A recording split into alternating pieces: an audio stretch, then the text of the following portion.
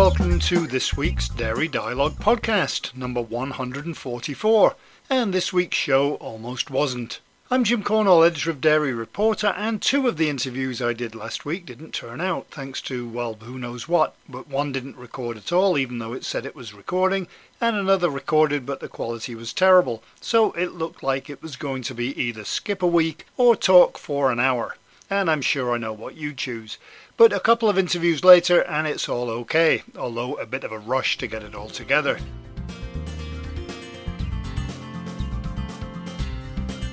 It wasn't the only thing that wasn't working this week. One of my camera lenses broke and our oven died. Not cheap to replace, unfortunately, but nothing is these days. I know in many countries their culture isn't quite as throwaway as we are in some of the allegedly developed countries. They make things last forever. Having said that, a lot of technology is made to become obsolete. For example, I've got an old phone and an old computer, both of which work fine, but are too old to update the software on. So while they work, you can't use them. And that's pretty sad, especially when you're trying to live with creating as little waste as possible.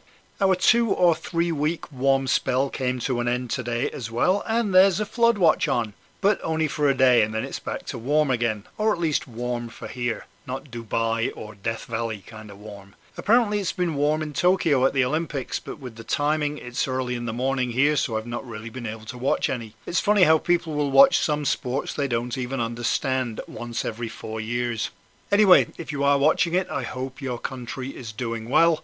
We don't have any Olympic events for you this week, although we have an interview about a trade show, and walking around those can be a marathon. We're talking about balls, and there are plenty of those in the Olympics, although we're talking cheese balls. And we're also talking about the Chinese market, and China always wins lots of medals. So maybe we do have an Olympic-themed show today. And as for me, well, how about archery? Because listening to me is arrowing. Sorry. So this week we have conversations with Laura Thompson, Vice President of Trade Shows at PMMI, talking about Pack Expo, the Good Crisp Company CEO Matt Parry, and StoneX Director of Dairy Market Insight, Nate Donnay.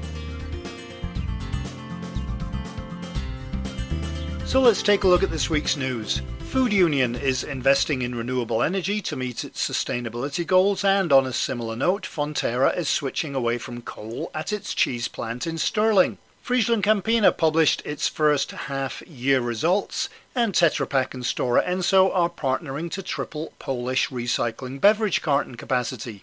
Arla is the first company to pick up the new SIG robotic sleeve magazine. A digital dairy project in the south of Scotland and northern England is set to create 600 new jobs, and Greenboy Group is launching plant dairy protein.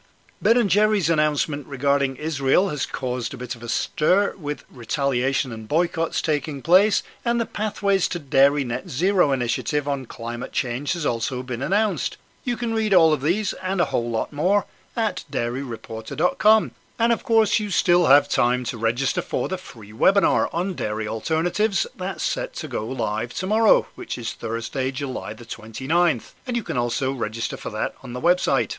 We have a really good number of registrations already so far, so thank you for that, and hopefully we can increase that a little bit more.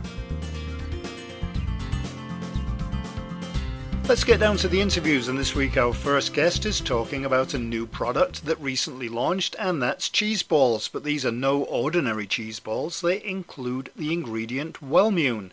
To tell us about the new products and the company is the Good Crisp Company CEO Matt Parry, who we reached in Colorado. Okay, so the Good Crisp Company is based in Colorado in the US, but having chatted with you, I can tell that you're not from Colorado. So I wonder if you could give me a bit of background on the company and how it came to be located there. So you're right. Grew up in Adelaide, South Australia, so was sort of always worked in the food scene. I did a marketing degree and then worked for a company where we found brands around the world, mainly in Asia, and we imported them and sold them into the Australian market. So we have over there Coles and Woolies and, Aldi and places like that, and we would sell into them. So did that for over 10 years actually, and sort of just to grow and to learn the industry and learn how to launch brands and what makes things work and what doesn't. So it was sort of scratched my entrepreneurial itch a little bit there, but I always knew I was going to start my own company. So as part of that role, I got to know a canister chip manufacturer based in Malaysia, which is, where most of them actually are, and so quickly sort of did a big deep dive on that industry and really realised there was an opportunity for a better for you alternative to the other canister chips out there. So was able to use my connections to build out a product that we wanted that was, better for you, gluten-free, non-GMO, all natural ingredients, things like that, but tasted really good. That was really important. Took us a while to get that right, the balance between having all the certifications and the health factor, but also being, tasting the best chip on the market.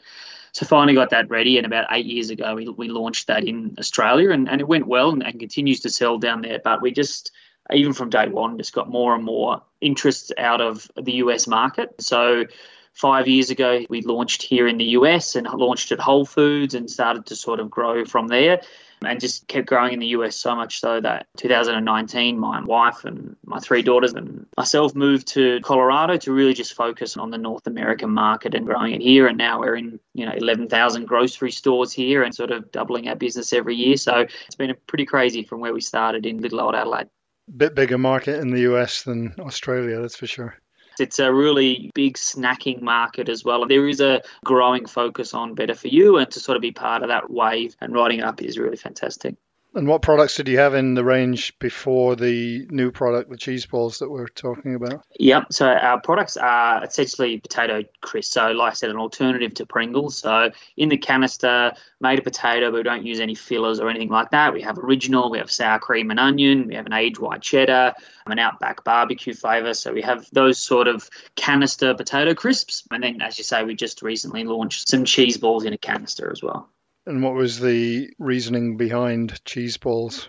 Yeah, similar to when we looked at the sort of canister chip market, there was 1 or 2 dominant conventional players. They were iconic snacks that, particularly in America, kids have grown up eating cheese balls and really like cheese balls, but now that they're sort of adults, they don't really feel good about giving those same products to their own kids, usually all the artificial flavours and things like that in the product. So we thought, here's an iconic canister chip similar to our sort of iconic canister snack. Can we sort of move a little bit sideways in our offering and offer another canister alternative that's iconic but better for you? So that was sort of the rationale behind it, and when we launched that about 2 weeks ago, and it's been extremely popular and really well received. So I think our idea was right at this stage, at least. And how did it come to include Wellmune? Because you wouldn't necessarily associate the two together. No, it's something I've been thinking about for a little while with our products. So the whole thing that we did with our potato crisps was to take all the nasty stuff out. So other brands, they use fillers, they use flour, they use all manner of cheap stuff just to sort of pad out the product and make it cheaper, as well as artificial flavour enhancers and colours and stuff like that. So we're really big about stripping all of that stuff out and getting back to sort of a potato, some oil and some natural flavourings on it. That's sort of all a potato chip should be. But it just got me started thinking, when we started to develop this new range, is it's one thing to strip stuff out, but can I put better stuff back into the product? And this was even before COVID. And I was thinking, what's a sort of an issue that parents and families deal with all the time? And having 3 young kids, I know for myself, where we're constantly getting sick, we're constantly getting colds and flus from school, and it's going around. You just get better, and then the next one comes through the school and through the family and all of that. So I figured, immunity and staying on top of that is a really important part for families. And so I wanted to look at that. And then obviously that's become even more important with COVID. But for me, it started sort of from that rationale and thinking through that. The other side of it is my youngest daughter, when she was born with a really aggressive leukemia cancer. And thankfully she's all fine now. She's about to turn 6 next week. But it really got me to understand firsthand just how important our immunity is, and our neutrophils and all of this. When you go through chemo, it strips all that away, and you're waiting with bated breath for it to come back because you're just so vulnerable without your immunity system. So it's been something I've been thinking about for a long time and wanted to try and include it in this product. And what are the benefits that Wellmune brings to the product? Yeah, it's essentially a supercharger for your immunity system. So as I mentioned, you have these neutrophils in your body, which is what your immunity is. It's in your blood, and they go out and they attack all the colds and flus and the foreign things in your body. So what Wellmune does, just sort of attaches onto those neutrophils and enhances and boosts their function. So it's like giving them a little energy drink or something like that. They can go out more energy and do a better job of it. So the reason I like it is there's been a lot of clinical studies done on it. Sort of they did with kids at daycare, those that took it, those that didn't, got less colds, less sick days at daycare, all those things like that. So it just helps your natural immunity just sort of be a bit of a booster for it. So that's essentially what the product does. Right. And how are you communicating that benefit to the end consumer? Yeah, we do have a little bit on our packaging, but it's mainly around our social media. I mean, it's pretty hard to communicate all of that and your rationale and your reasons on your packaging. The other side of it is we were conscious of, I mean, we're not a functional snack company. We're just a better for you snack company, but we wanted to sort of put this in there. So we do it mainly around our social media, and we talk about it on our advertising. And when we talk to influencers, they talk about it and mention it. So it's more of that sort of out of store messaging that we use, like how we have a bit more time and space to be able to chat that through. As I said, although we do mention, we have a little blurb on the back of the canister about it as well. Do you think that that's an area that's going to grow, that's going to be a trend that's going to go? We've seen cheeses with probiotics, we've seen cheese with added vitamins. Do you think that this is something that's going to take off more, that you're going to see more of these? Definitely immunity is a growing area. So I would assume that would flow out into snacks and to other sort of products, to say with cheese and things. I think there's an element of, particularly, I mean, probiotics, you've got the cultures in there and all of that, which you align with cheese and other dairy type products and things like that as well. So I think that's a good fit. So why wouldn't switch over to immunity as well? So, but I think it's still early days whether or not it will have effect. When we talk to our consumers over the last couple of weeks, the response has been, hey, this is great. You know, I didn't necessarily buy this because of the sort of the immunity booster, but the fact that you put it in there shows that you understand customer and you're thinking about us, and we appreciate that. So it's sort of a more of an added bonus rather than a, function that people are going to regret. I think there's some good stuff out there, whether it's immunity shots or vitamins or things like that I think people are going to get that. But as a secondary benefit, I think is where some value lies in additional snack or dairy products that could put these value adds into it. Is this available right across the US, and is it in Australia as well? We haven't launched it in Australia yet, but definitely across the US. So through our website, The Good Crisp Company, you can buy it from there, and we're starting to roll out into natural stores and things like that in the next few weeks. One of the biggest knocks about the stackable chips and the canisters is that the packaging isn't particularly environmentally friendly. How do you deal with that? Yeah, it's definitely a factor. So our packaging is made from recycled cardboard and foil and things like that and plastic, but definitely it is difficult to recycle, being a mixture of materials with cardboard and metal and plastic. So we're working with the leading canister company. We're part of their pilot program to ensure that we're at the forefront of trying to develop some packaging that can be recycled more, and we're pretty close. In fact, we were hoping our cheese balls would have launched with a recyclable pack, but we had some issues around cheese, and it's a bit more of an oily product, so we really need a barrier there. So we're close though. We think by next year our cheese balls will be in a recyclable canister, and as we learn some more, we'll change that over to our crisps as well. So it's definitely a factor, and we're getting close, which is exciting. And are you planning on expanding the geographical range or any other launches in the... Obviously, you just launched this, so you don't want something right on the back of it, but what are the next steps? I think definitely. I mean, we sell in Australia already, Canada, US, down into Mexico. So we're in a couple of other countries. I think there are some areas, certainly I think the UK is one of those that have very similar snacking requirements, big fans of crisps, looking for better for you options and things like that, and certainly around sort of dairy products and cheese products. I think there's a lot of opportunity there. So I think there's opportunity. It's around as well where we're still a small young company that's sort of starting out, and it's an incredibly expensive business launching chips and snack products. So we've got to be careful about where we put our resources behind. But yeah, we're definitely looking at some other options in the next year or two. And any new products you think in the next couple of years? Within the cheese balls and the crisps, we think they've got a lot of opportunity around new flavours and new formats and colours and things like that. So we're going to try and do some things with cheese balls, maybe around innovating in that area as well. Can't say too much about that at the moment, but yeah, we think that there's a lot of scope around those two base products that we can continue to innovate around and in other format or flavours, definitely. Number of flavors for crisps or chips, that's kind of limitless, isn't it? So It is. They get crazier and crazier, but they work, and I think it adds excitement and fun. I mean, part of snacking is that emotional fun element. You want to try something different. It's not a huge purchase. Usually you're guaranteed a pretty good tasting crisp, even if it's very weird flavours. So, yeah, I think there's a lot of opportunity there.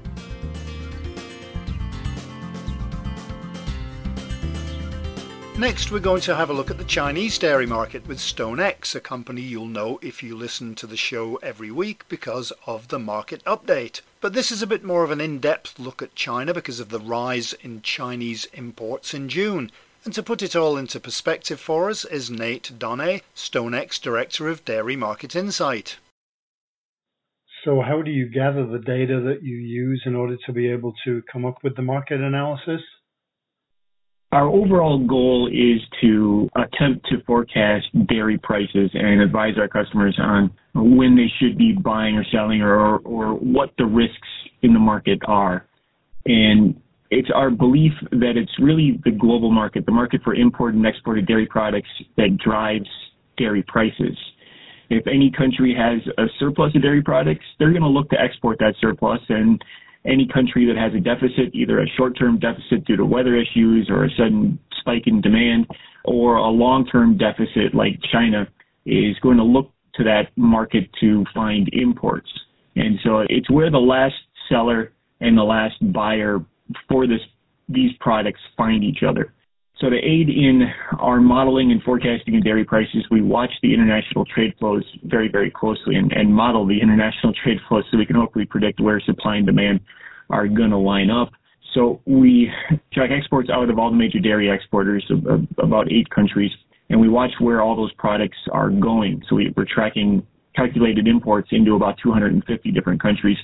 And obviously China is the largest dairy importer, and we watch their numbers very closely. And so it would seem that China is importing more in June. I wonder if you could give me some of the stats or the reasons behind that.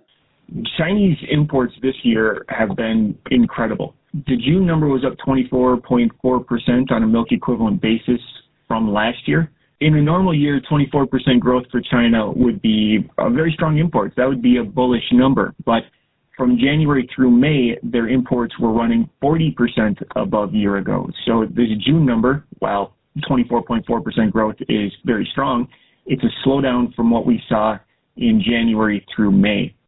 The reasons, we're still trying to get our minds around exactly what's going on in China. We know that demand for fresh dairy products, things like pasteurized milk, yogurt, which is typically a drinkable yogurt product, demand for those products has been very, very strong as they're coming out of and bouncing back from the pandemic.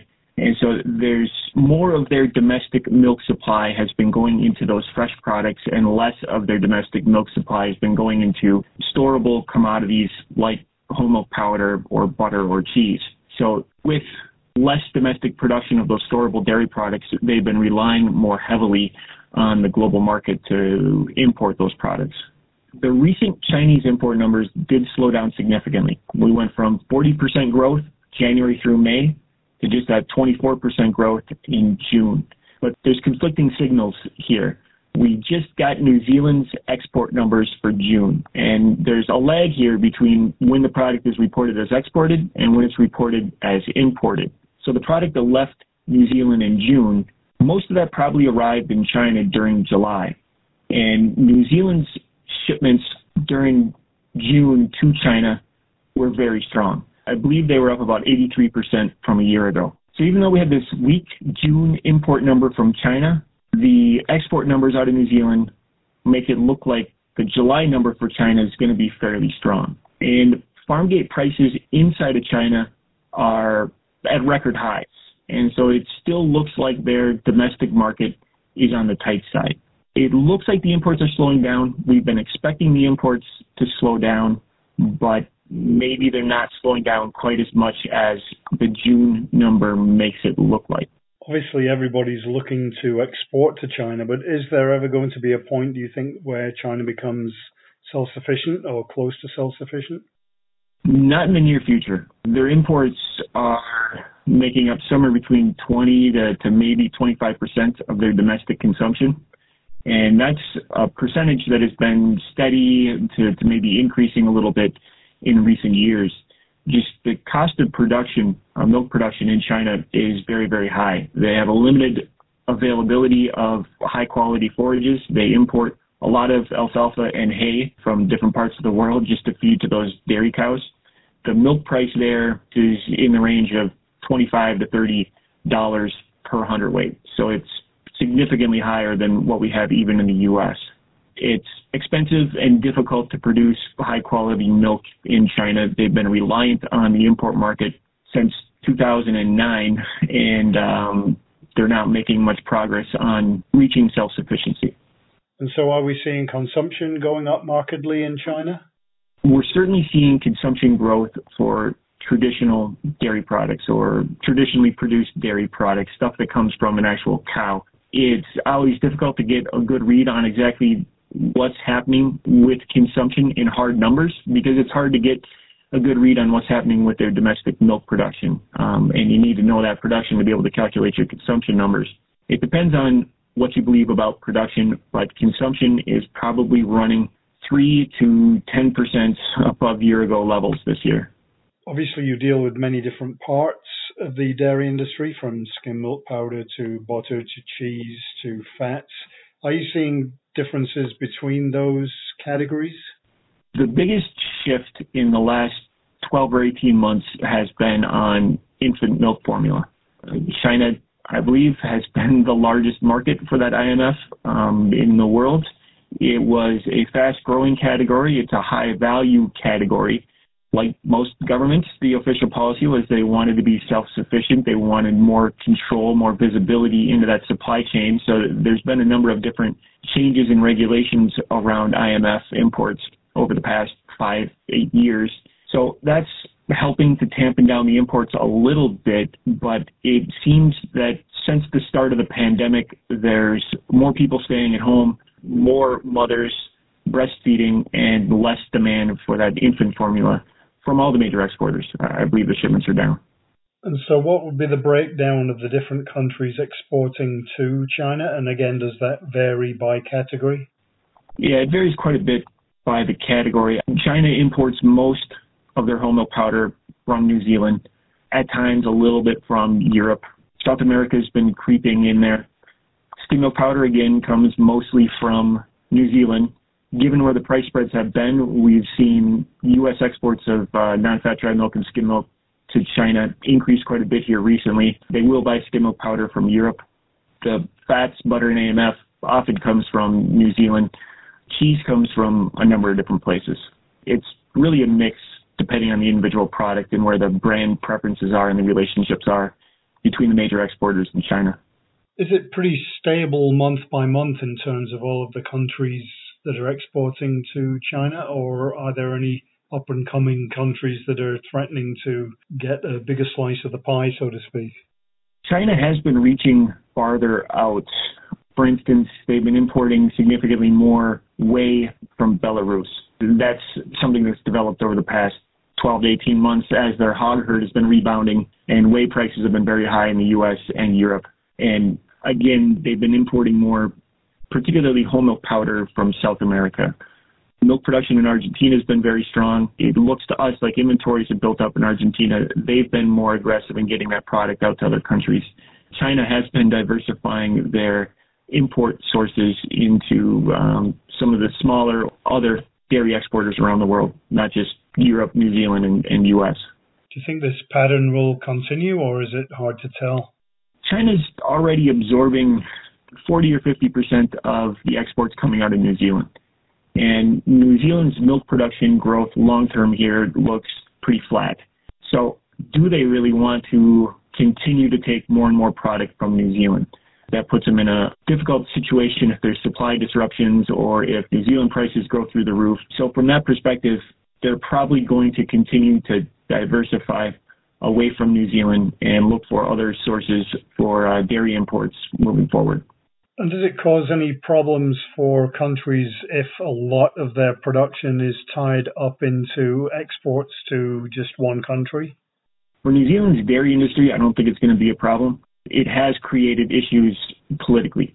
It's not just New Zealand dairy that's going to China. It's lamb, it's beef, it's wool, it's all kinds of commodities moving between New Zealand and China. And that creates political tensions. New Zealand's government just came out this week and was critical of China on some hacking-related issues. That has made the primary industries in New Zealand slightly nervous because they don't want to, upset the apple cart on trade. New Zealand was a major dairy exporter before China's rise. They're still a major dairy exporter to all parts of the world. They have the relationships in place. They have the access to these other markets. When we've seen Chinese demand dip, New Zealand can clear the product into other parts of the world. But what we've seen over the past 8 years is that China's typically willing to pay a strong price for that product. So I think they're happy to sell a significant portion of their production into China. They'll typically get a good price for it. If those exports to China dip, they'll be able to find other markets for it. And are there any other markets around the world at the moment in dairy that are particularly interesting or, by the same token, alarming at the moment? There's always something interesting happening, multiple interesting things happening in the dairy world internationally. Mexico has stepped back in as their imports have started growing again. Through all of last year, Mexico's imports were down significantly, 10 to 30% below year-ago levels. We're seeing them bounce back a bit now. It's not clear if the imports are going to continue to grow. Their domestic milk production is fairly strong. They were up 3% from a year ago in June. That's lapping over 2% growth last year, and this is in the middle of a significant drought in Mexico. So we've seen some rebound in Mexican imports. Although their milk production is staying fairly strong, the question is, will the drought eventually have a negative impact on their milk production and result in some continued strong imports? Right now, we're not seeing any impact on that milk production number. I'm not sure that the imports are going to continue to run as strong as they've recently been running. But overall, when we look at demand worldwide, if you remove China from the numbers, milk equivalent imports by the rest of the world are down this year, and down something in the range of 5% from year-ago levels in April and May. So we've had this story about extremely strong Chinese demand, but it hides the fact that demand in the rest of the world is actually down. And I think we have to attribute that to the impact of the ongoing pandemic. We're continuing to see these lockdowns in different parts of the world. Economies are rebounding on paper, but I'm not sure that consumers are feeling a whole lot better if they're in a country with relatively low vaccination rates still. You mentioned the droughts in Mexico there. A lot of people are starting to take notice of changing weather patterns. We've seen issues in the Pacific Northwest. We've seen flooding in the UK, in parts of Europe, also in India. Is climate change going to, or has it already started to change the equation? There's obviously the direct impacts of severe weather, fires that burn up crops, that burn up barns, that kill animals, floods that wash out roads and bridges and trap milk on farms. So there's the direct impact of the severe weather on milk production, but that's relatively small, relatively localized impacts. From a longer-term perspective, dairy cows don't like the heat, and the expectation or the fear, the discussions are around, as the world warms up, dairy cows become less efficient, but the long-run research that I've seen on it is dairy cows don't like it when it goes from 21 to 38 over the course of 2 days. That feeling of being significantly hotter very quickly is the problem, stresses the cows. But the long-term increases in global temperatures, the evidence says that the dairy cows can adapt to that. So the impact directly on the cows from the world heating up long-term looks relatively small. I think the bigger issue for the industry is consumer perceptions of dairy cows, and climate change. And that's where the dairy industry needs to be proactive, find solutions to reduce the emissions, and tell the story about what we're doing to lower the emissions, lower the impact of the dairy herd, and highlight the benefits that we're getting from this high-quality, nutritious product that the cows are producing.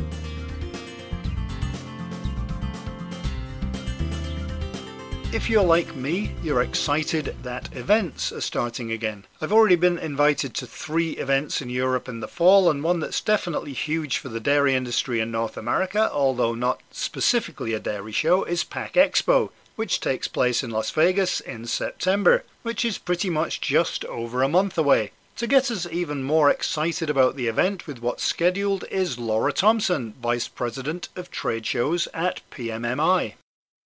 It must be different having an event with people at it coming up. How have you approached an event that's going to be in person? Yeah, we're looking forward to it. We are very fortunate that we have a really good partner in the Las Vegas Convention Center, and they've really been kind of at the forefront in trying to bring events back. So they have a lot of protocols in place and have been an excellent resource for us as we're planning to bring the event back together in person in Vegas. And how's registration been so far? Has it been crazy because people are excited, or has it been, I'm not so sure about being around people again? It's been going well. Typically with our show, people tend to register later. We're tracking really well with our registration. We do think we'll exceed about 20,000 attendees for the show. And we have spoken with several of the large CPGs who are talking about bringing buying groups to the show. You know, the one thing is people haven't had the opportunity to see this technology in person in over a year and a half. And there's a lot that has changed and a lot to see. And I do think people are looking forward to the opportunity to really see and touch and have conversations with people in person to help find what they need for their packaging and processing needs. As much as we all kind of tried to fill the void this past year with virtual events, just nothing can really replace that in-person experience. What's the situation going to be? Because I assume that, well, Pack Expo is big and it's international. What's the situation like for people coming from Europe or Central America, Canada? We've been waiting to see if anything has changed with some of the restrictions, in particular with regard to Europe. We do think, there will be an impact there. We anticipate attendees, however, from Mexico and Canada. That's where we kind of see the most of our international attendees. That's easiest for those people to get there, and a lot of those restrictions have been lifted. Due to the fact that we know some people may not be able to come, we have developed a virtual piece to this. It's called Pack Expo Express, where people can register and they'll be able to still search exhibitors and view all of the educational content for the show. We know nothing will replace in person, but we are cognizant of the fact that there are folks who just may not be able to come. So we do want to make sure we have some resources available for people to access information and content from the show. And how are exhibitors approaching this? Are they all raring to go as well? Yeah, we have over 1,500 exhibitors now and averaging about 10 to 20 new exhibitors signing up each week. So we have a lot of interest, a lot of people who really want to come and take this opportunity again to meet face to face and show their new technologies and solutions to customers. So that's been going well. We actually do still have 4 international pavilions that are going to be participating in the show.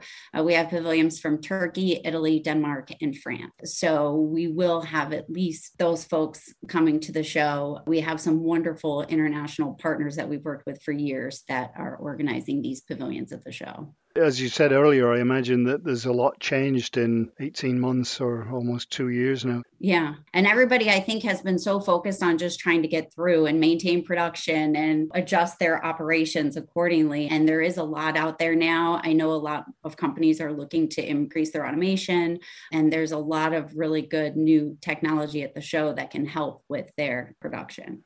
Because of the gap between the events, is there a lot of new innovation at the event this year? Yes, definitely. We are going to have our Technology Excellence Awards, where we're going to be highlighting some of the key new innovations in the industry. We also have our Showcase of Packaging Innovations, which is where we highlight award-winning containers and materials from the past year. And the good news with this is so much of these awards have been virtual in the past year, and we are going to have these packages in person on display so people can see them in person. As you know, sustainability and finding new materials and ways to package is huge right now. So we have a lot on display with regard to not only the new technology, but also new materials for attendees coming to the show. What are you doing in terms of safety protocols? We have our Pack Ready health and safety plan, which I would say the best place to find the latest is on our website. It is evolving and changing as the times change. We will always maintain additional cleaning, additional spacing. The building is working with us on new food service options to really kind of limit contact. We also are trying contact-free registration. We want people to be able to come to the show and go straight to where they want to go. So anybody who registers by September 3rd will get their badge in the mail. So we're really encouraging people to register by September 3rd. We'll mail you your badge. You don't have to wait in any line. You can just show up at the show, walk straight in, and start your day and do what you need to do. Our goal is to really kind of minimize any sort of large gatherings within the registration areas and the concessions and help facilitate people to maximize their time at the show and really do what they need to do, which is visit these exhibitors and find what they're looking for. I did want to also add that, in addition to getting people their badges so they can hit the ground running, we have a lot of digital resources to help them plan in advance. We know people's time is very valuable, and some people may only have one day at the show. So they can go to the website, or our mobile app will be launching in mid-August. They can search by keyword, product category, industry, really kind of narrow down their search for companies that make what they need. And they also have the option to schedule an appointment in advance. So they can reach out to the exhibitors and they can really plan their day so they know exactly who they're meeting with and when to maximize their time at the show. And what about directions? I know I've been to shows where everything's really easy. You've got A, B, C, D, and then 1 through 100 or whatever. But then there are other shows where you have an appointment in 10 minutes and you're thinking, where the heck is G5? It's not between. It's not after F. Where's so how's that aspect of it? Well, we have everything designated by hall. So you can easily look at the booth number and know which hall that booth is located in. And what are the days and hours going to be for the event? So the show is September 27th through the 29th. Monday and Tuesday we're 9 to 5, and Wednesday it's 9 to 3. What are some of the highlights that you have for the show, especially if it relates to dairy or dairy alternatives? We have brought back the processing zone, which I think would be very interesting for the folks in dairy. And it's really a dedicated area for food and beverage processing. Again, as you've said, sometimes it's hard to navigate and know where you need to go. This is one spot in the North Building that you can go to and specifically find processing solutions. There's also a processing innovation stage. So the educational content on that stage will be dedicated to food and beverage processing. In addition, throughout the show floor, I checked the website, I want to say there's over 500 companies that have indicated they have a dairy solution. So that's another tool. If you're looking on the website, you can search by vertical markets and you can check dairy and it will pull up any company that's offering dairy solutions. From packaging to processing, kind of runs the gamut of all of the solutions for the industry. 500's a lot. That's great. Well, and then you can narrow it down. So I don't want to scare you.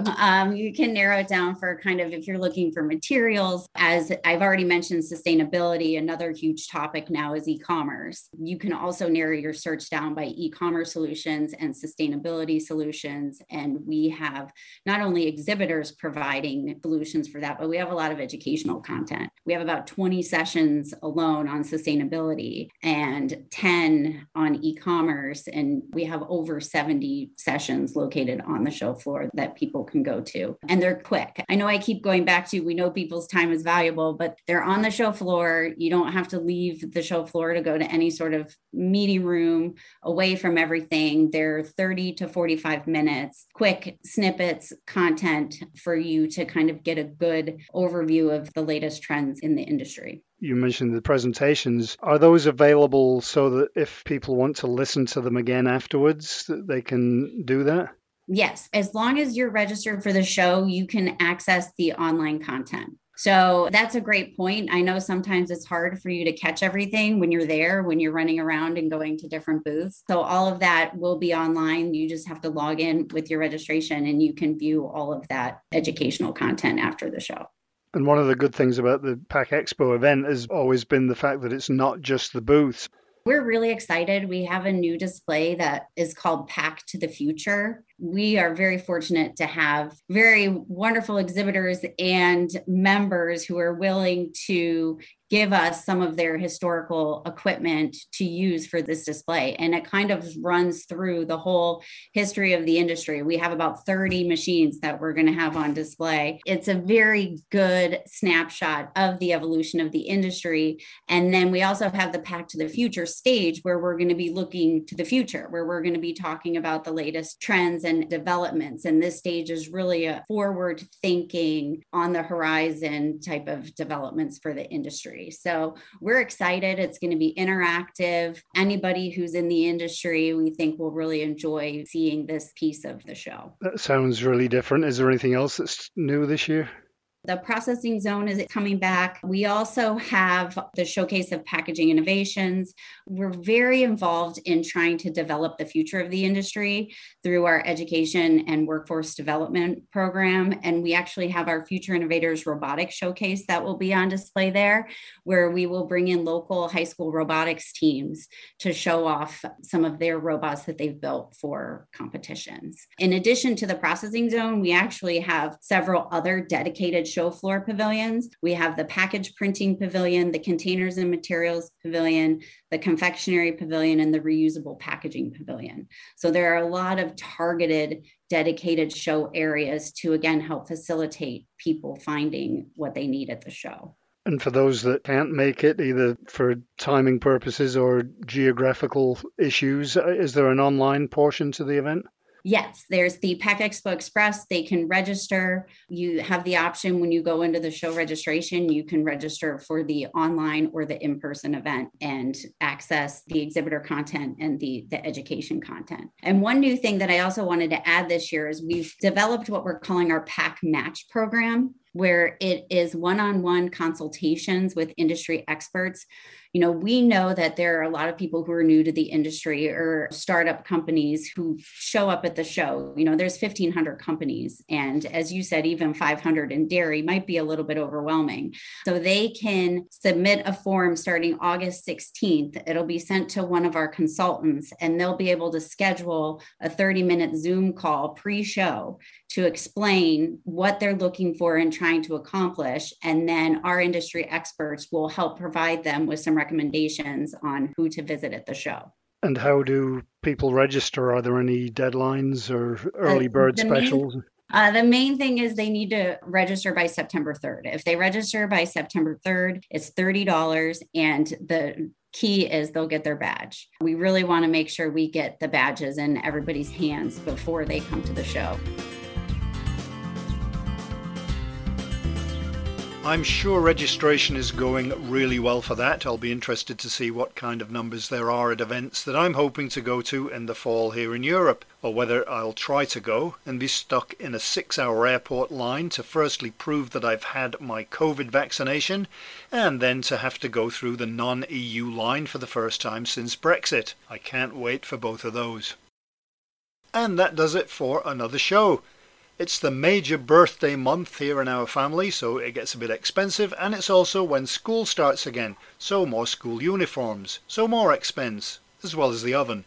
So a busy few weeks ahead. But then it always is, and it will be even more so if we do get to travel again. I've no idea where some of my recording equipment is, and come to think of it, I don't even know where my passport is anymore. But we'll face those issues if and when it all happens. Normally right after the podcast I start on Thursday's news, but this Thursday is not only a news day, it's also webinar day, so a busy day ahead. I hope you'll join us for that, and I also hope you will join us again next week for the podcast, when who knows what the interviews will be if I have the recording gremlins that I did this week. So until then, I hope you have a great week, stay safe, take care, and, as always, thanks for listening.